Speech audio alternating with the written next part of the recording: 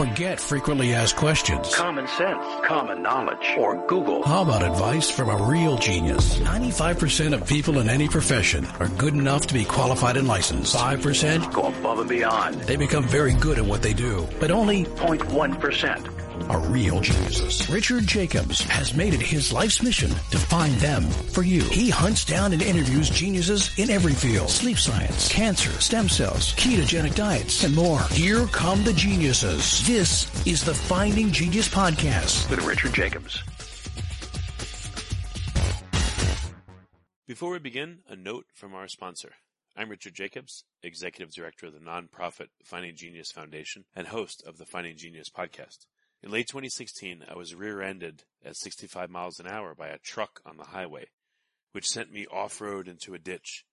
The impact of the collision gave me a concussion and other injuries. At the hospital, a CT scan showed that I had thyroid nodules, which turned out to be cancer.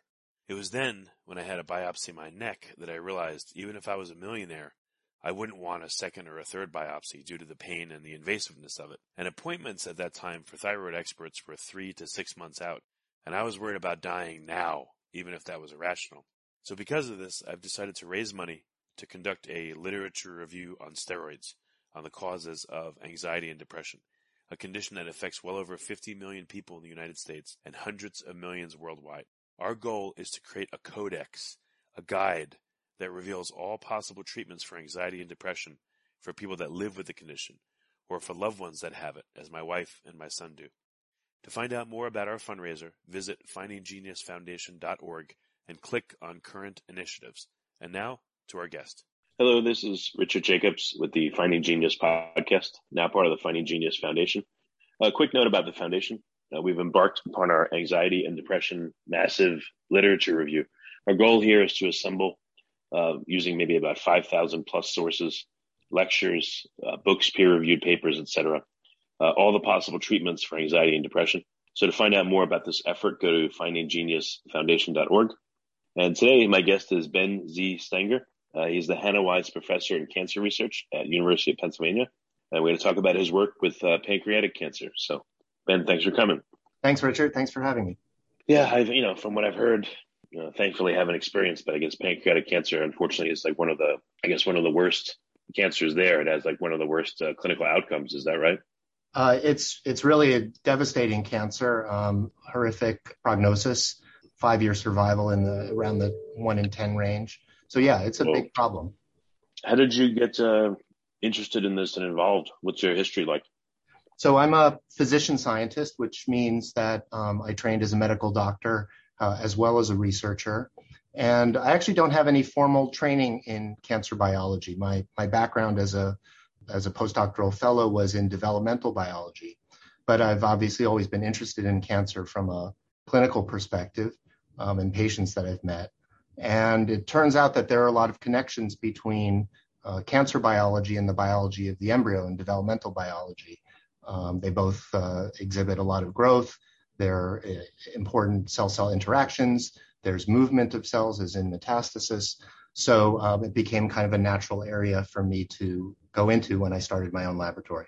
So what are the main types of pancreatic cancer? What are they called and where do they occur?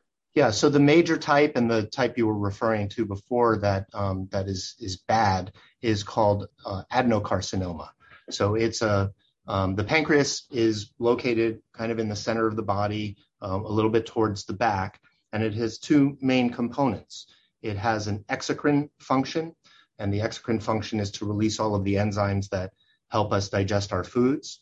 And it has an endocrine compartment, which is the part that secretes insulin and keeps us from getting diabetes. So the majority of pancreatic cancers arise in that exocrine compartment, the adenocarcinomas, and they're the ones with the poor prognosis. A smaller fraction, maybe 10% of pancreatic cancers arise in that endocrine portion. They're referred to as neuroendocrine tumors. And they, in general, have a better prognosis, although they can also be quite nasty. Yeah, the pancreas, when I've seen it, it's weird. It has, I guess, a head and a tail. How long is it? Like 6 to 8 inches?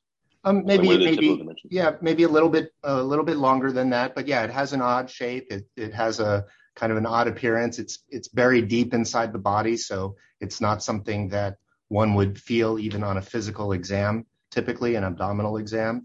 And that's probably one of the reasons that it's so hard to detect. It's not like we can just do a simple exam and find an early cancer. We have to do some type of imaging to look inside the body to find it. How do people know that they have a problem? Like, what do they typically feel that leads them to go to their doctor? Often very little until it's at an advanced stage. Sometimes, and I don't want anyone in your audience to get worried excessively, but sometimes the symptoms are very nonspecific, just indigestion that won't go away, that persists. Things like weight loss should be, unintentional weight loss should be a cause for concern. And often if the pancreatic tumor arises in the head of the pancreas, it can block the bile ducts of the liver, and that can lead to jaundice or yellowing of the skin and the eyes. And that would of course be a sign to seek medical attention and a likely sign that the cancer is somewhat advanced. Why would it affect the bile ducts of the liver? Is it grow big enough with the tumor that it pushes on them and blocks them, or why? Exactly right. So it's just a question of anatomy. The liver drains its bile into the intestine by going through the head of the pancreas. And so if the tumor is just as it's growing, it is abutting that tube, it'll block the flow of the bile and cause a backup. Tumors in the tail, you mentioned there's a head of the pancreas and the tail of the pancreas. The tail of the pancreas is on the other side of the body, the left side of the body, and that wouldn't cause jaundice. So does the bile literally go through part of the pancreas, or just it flows next to it? It goes right through it. There's a little tube. It's called the bile duct, and it flows right through it. There's actually a lot of things that go either through or immediately adjacent to the pancreas. The bile duct, blood vessels. It's kind of a little bit of a grand central station there. Has anyone noticed people that have their gallbladders removed? Does it affect their likelihood of getting pancreatic cancer, or if they do, does it make it better or worse? Any data on that? No, there's no data that I know, but I think anecdotally that there isn't a relationship between having gallbladder surgery and pancreatic cancer. The biggest risk factor for pancreatic cancer is smoking. There are a number of other risk factors as well, but a lot of it just has to do with bad luck. Oh, so people don't really have any insight into why they'll get pancreatic cancer or not? That's correct. There are some cases, maybe up to 10% of cases that are part of familial syndromes. So you may have heard of the BRCA genes, the BRCA breast cancer genes.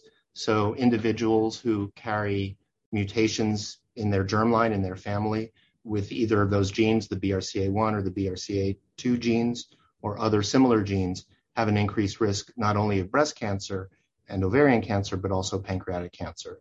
So those are individuals who carry those mutations in their family that we do pay extra attention to. And there are a few other syndromes that are similar to that. So why is the clinical outcome so bad for pancreatic cancer? Does it metastasize a lot, or is it particularly aggressive? Like, what are the problems with pancreatic cancer in general? Yeah, it's a perfect storm of a bunch of things. One we already mentioned is that it tends to be detected late. It doesn't form a bump on the skin or the surface, and if it doesn't block the bile duct, for instance, it can grow to quite a significant size before it's noticed. The second is exactly what you mentioned. It has a tendency to metastasize. We think that these tumors metastasize quite early in their progression, and for any cancer, it's much more difficult to treat it when it's throughout the body than when it's localized, when it could be removed by surgery. So only about 1 in 5 patients who are initially diagnosed can go to have a resection, and many of those individuals will have a recurrence later on. And then the final part of this perfect storm triad is we don't really have good drugs. There have been some improvements. The chemotherapy regimens that we use have improved survival, but not nearly well enough. And many of the success stories we've had in cancer, in other types of cancer, such as immunotherapy or precision drugs, we haven't been able to use or haven't figured out yet how to use them effectively in pancreatic cancer. Yeah, I've heard that, I guess because of its placement in the body, a biopsy is incredibly invasive, and surgery to resect the pancreas or parts of it is incredibly invasive as well, right? Before we continue, I've been personally funding the Finding Genius podcast for 4.5 years now, which has led to 2,700 plus interviews of clinicians, researchers, scientists, CEOs, and other amazing people who are working to advance science and improve our lives and our world. Even though this podcast gets 100,000 plus downloads a month, we need your help to reach hundreds of thousands more worldwide.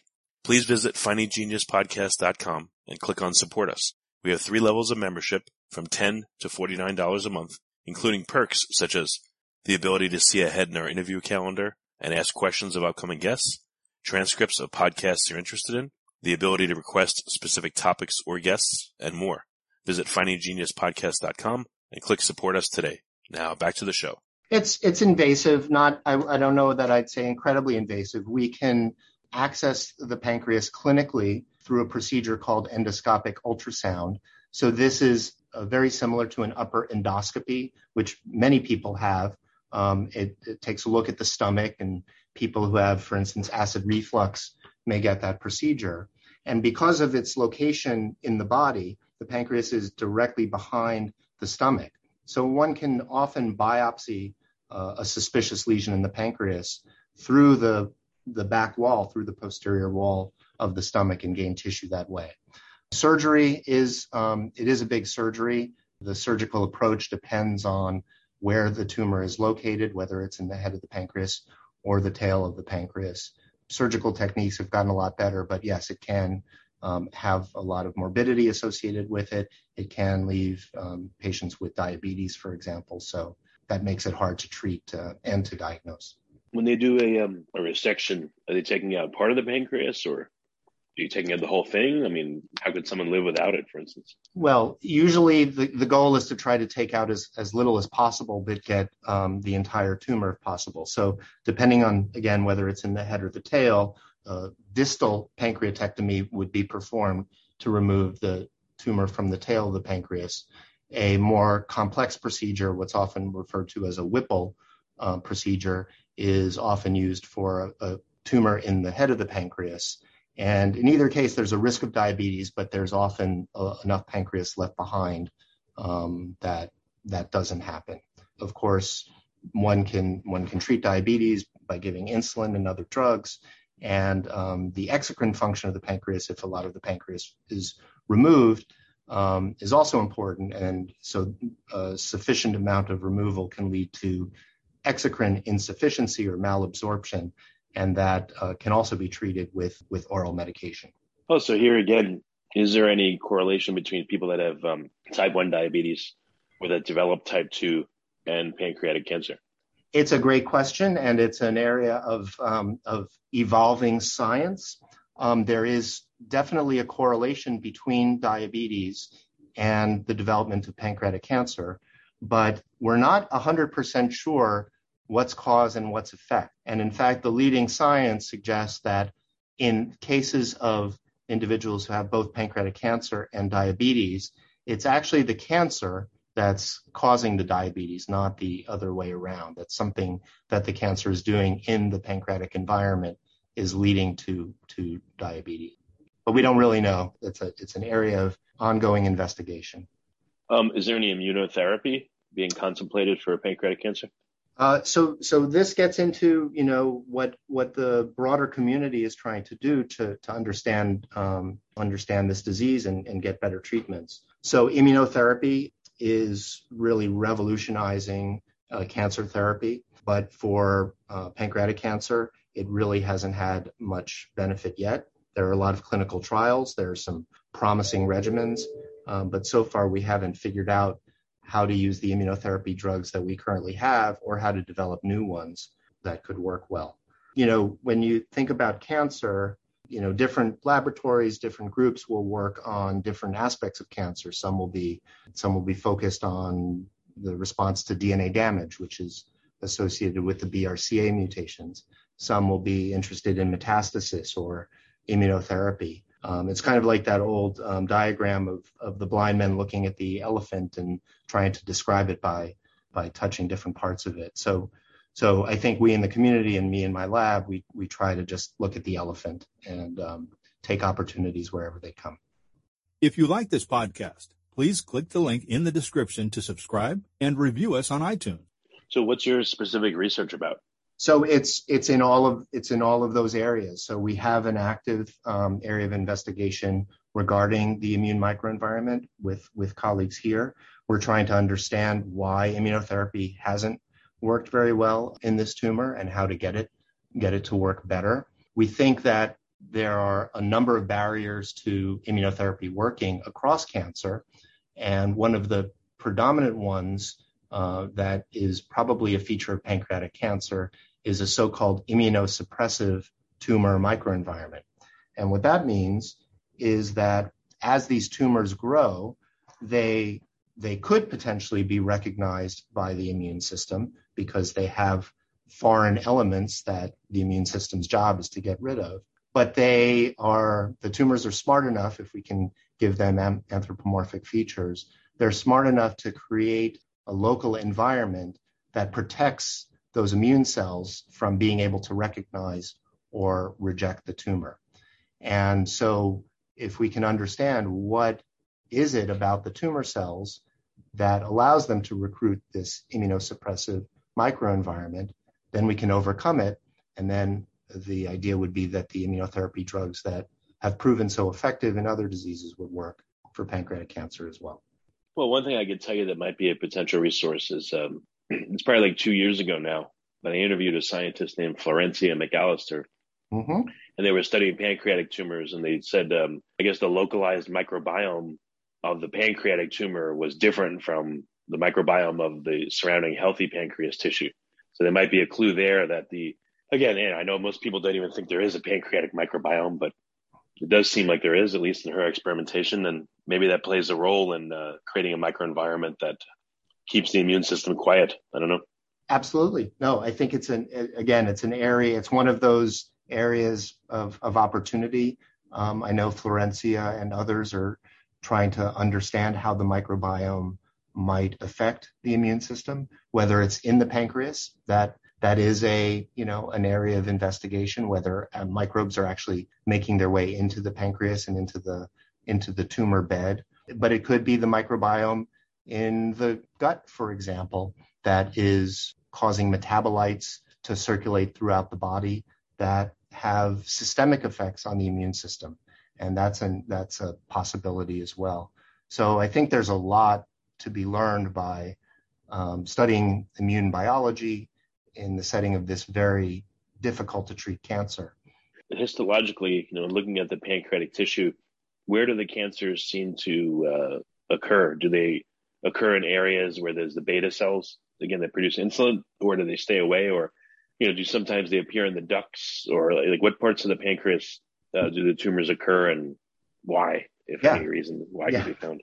Well, great question. So one of the paradigms of cancer development, cancer biology, is that all tumors develop through a multi-step process, and through early lesions that are not cancer, but as they incur more and more mutations and more problems, work their way to cancer. So it's a progression to an invasive carcinoma. An example of that would be in the colon polyps or adenomas are precancers, and that's why we have people go for colonoscopy when they're 50 and have those polyps removed before they can progress to cancer. So in the pancreas, it's the exocrine part of the pancreas, so either the duct cells or the acinar cells, the cells that are making the digestive enzymes, that are the cell of origin, the starting point. We don't know particularly which cell is responsible, but it's probably one of those two.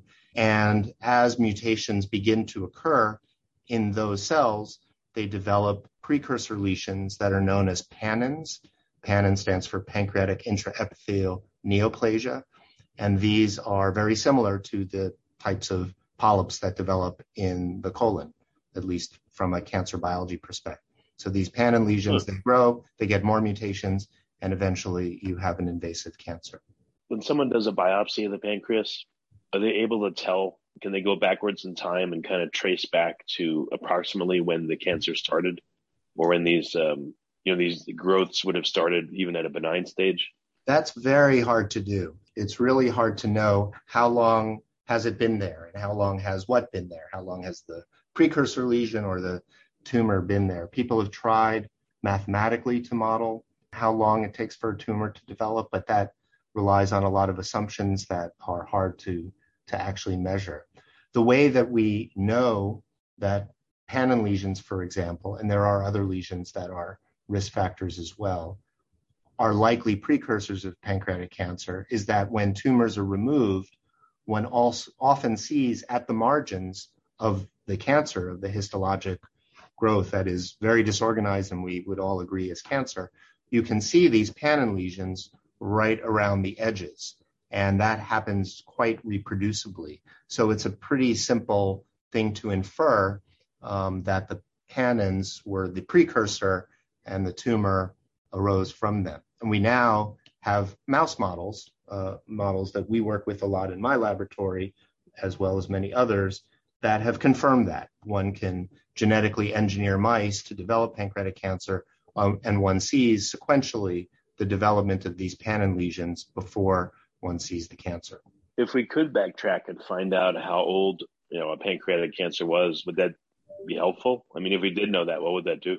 I'm not sure for a given individual how helpful that would be. I think it would give us a better sense of what our time frame is, how fast does this cancer move.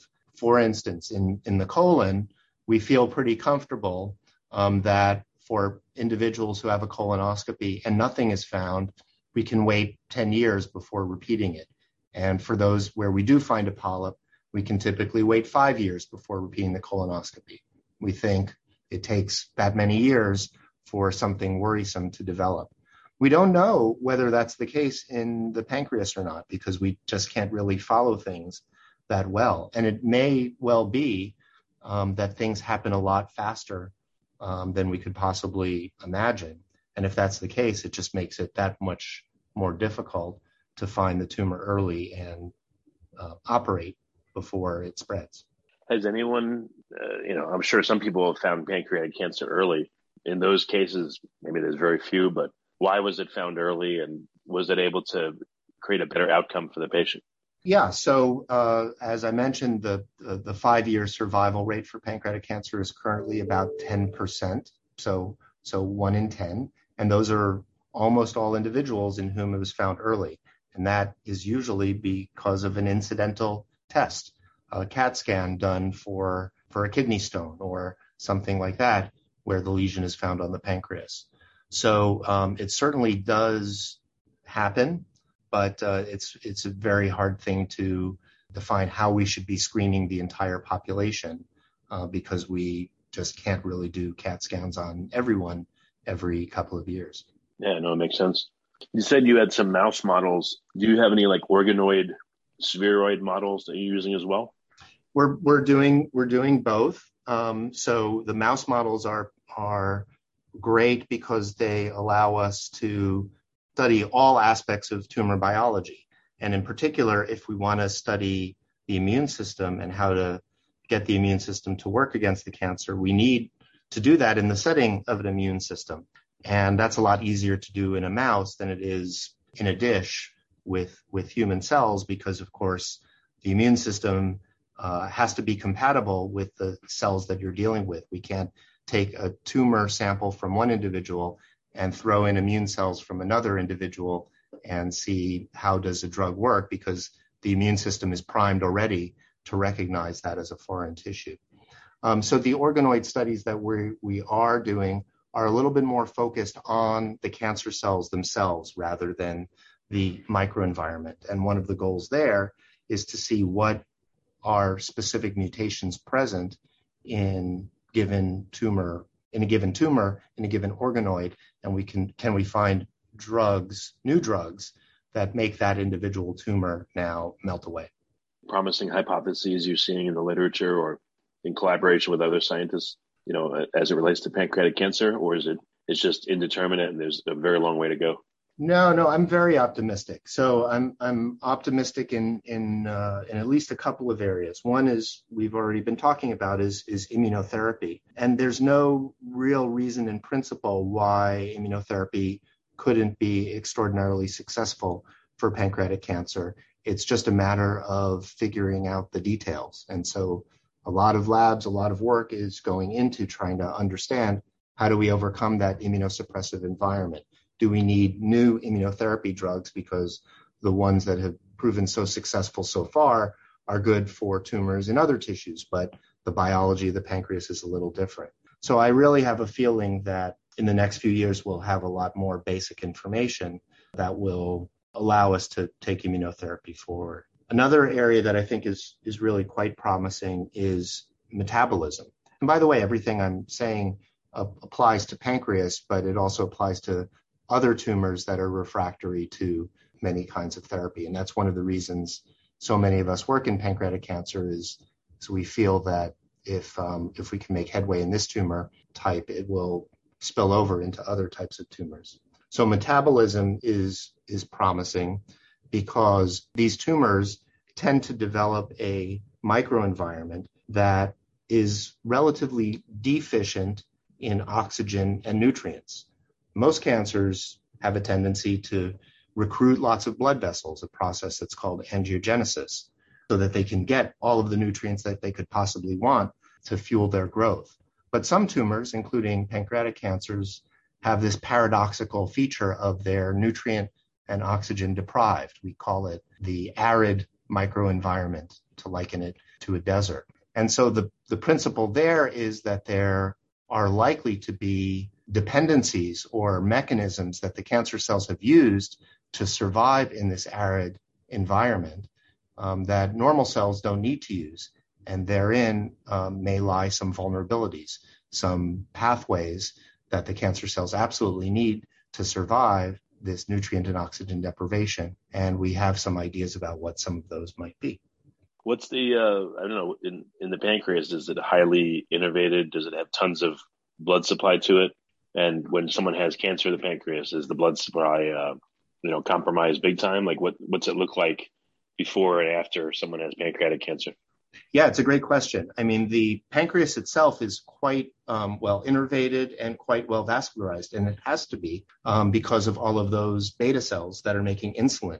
So the beta cells are really in real time monitoring your blood sugar by the blood vessels that are passing through the islets of Langerhans and secreting insulin to make sure blood sugar stays in a specific range. But when a tumor develops within that, the area of the tumor, the blood supply is compromised. There's a lot of fibroblasts, a lot of what's called stroma and matrix that fills the area of the tumor and excludes blood vessels from being there. So these tumors are rock hard, they're very hard, and they tend to be white. So they don't have the normal blush or the normal, reddishness of other tissues because they've excluded all of their blood vessels.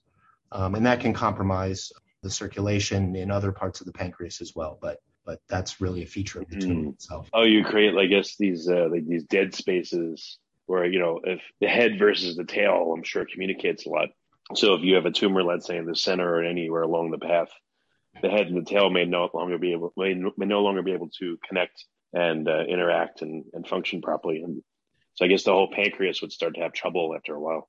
That can happen. There can be called pancreatitis, where the ducts that secrete all of these enzymes that are used to digest food, they get blocked, just the way as we were talking before, the bile duct can get blocked. And when that pancreatic juice backs up, that can cause a local inflammation or pancreatitis. Tumors are also prothrombotic, so they can promote blood clot formation. And so sometimes blood clots will form behind the pancreas and compromise the vasculature in that way. How about people that have had pancreatitis? Are they more likely to get pancreatic cancer? Does anyone understand the correlation there? Yeah, that's a great question. So for the short answer is for most people who develop pancreatitis, let's say from a gallstone or another incidental case of pancreatitis, the answer is no. But for individuals who have recurrent pancreatitis, particularly if it's from a familial gene, an inherited form of pancreatitis. Yes, the risk goes way, way up. But for most cases of pancreatitis, there isn't really an increased risk from, say, having a gallstone. Oh, so some people that have pancreatitis, it's because they have a genetic history that's passed down to them? That's correct. That's correct. Those are relatively rare, but when they happen, when they have one of those types of genes, they are at significantly increased risk of pancreatic cancer, and those individuals will get screened more often, just as those with the BRCA mutations should be screened on a more regular basis. Oh, I didn't catch that before. So the people with BRCA1, I would think it would just relate to breast cancer, but it actually does relate to pancreatic cancer too? It absolutely does. So those individuals, the recommendations are varying and an evolving topic, but those individuals who have a germline or an inherited mutation in BRCA1 or 2 or other related genes, particularly those who have had family members who have had pancreatic cancer, should seek some type of genetic counseling and potentially under a clinical protocol undergo screening for pancreatic cancer, in addition to breast and ovarian. I didn't realize they had like a double or a triple whammy affecting them. That's too bad. It's really horrible, and it's a big issue for example, for those women who've undergone mastectomy, prophylactic mastectomy, and in some cases had ovaries removed as well. There is still this concern for pancreatic cancer, and many women are choosing to take that path, and I think that is something that they need to attend to as well. Well, I don't know if there's data on this, but women that do a mastectomy, a preventative one, or they take out their ovaries, do they have less of an incidence of cancer? Or, once you have the BRCA1 mutation, you still have elevated risk no matter what you do? Well, I mean, this is not my area, but I think the risk of breast cancer and ovarian cancer goes way, way down, of course, in those tissues. But because these are mutations that are in every cell in the body, any cell in which the mutation can promote the formation of a cancer remains susceptible if they are left inside the body. And that does include the pancreas. What's the best way for people to find out more from you and your work? Where can they go to find out about you? Yeah, so I mean, there are a number of really passionate organizations that support pancreatic cancer research and patients. I'll shout out two of them. One is the Pancreatic Cancer Action Network, or PanCAN, and the other is called the Lustgarten Foundation. And these are wonderful resources, not only for researchers and research funding, but also for patients. They provide patient liaisons and services to help people who have been newly diagnosed with this disease to navigate their options for the cancer. We run a pancreatic cancer research center here at the University of Pennsylvania, and we have a website that has some information about the tumor and about the kinds of research and clinical trials that we're doing here at Penn. It's a really vibrant community. The pancreatic cancer research community is really dedicated, and really we all sort of talk to each other. You mentioned Florencia before, who I've known for many years. It's such a great need to have improvements in this type of cancer that the community really rallies around and shares lots of data, shares lots of information and collaboration. So it's something that we're passionate about. Yeah, no, that's excellent. I'm glad to hear that. Well, very good. Well, Ben, thank you for coming and providing all your knowledge. Thank you. Thanks, Richard. It was a pleasure. If you like this podcast, please click the link in the description to subscribe and review us on iTunes. You've been listening to the Finding Genius podcast with Richard Jacobs. If you like what you hear, be sure to review and subscribe to the Finding Genius podcast on iTunes or wherever you listen to podcasts. And want to be smarter than everybody else? Become a premium member at findinggeniuspodcast.com. This podcast is for information only. No advice of any kind is being given. Any action you take or don't take as a result of listening is your sole responsibility. Consult professionals when advice is needed.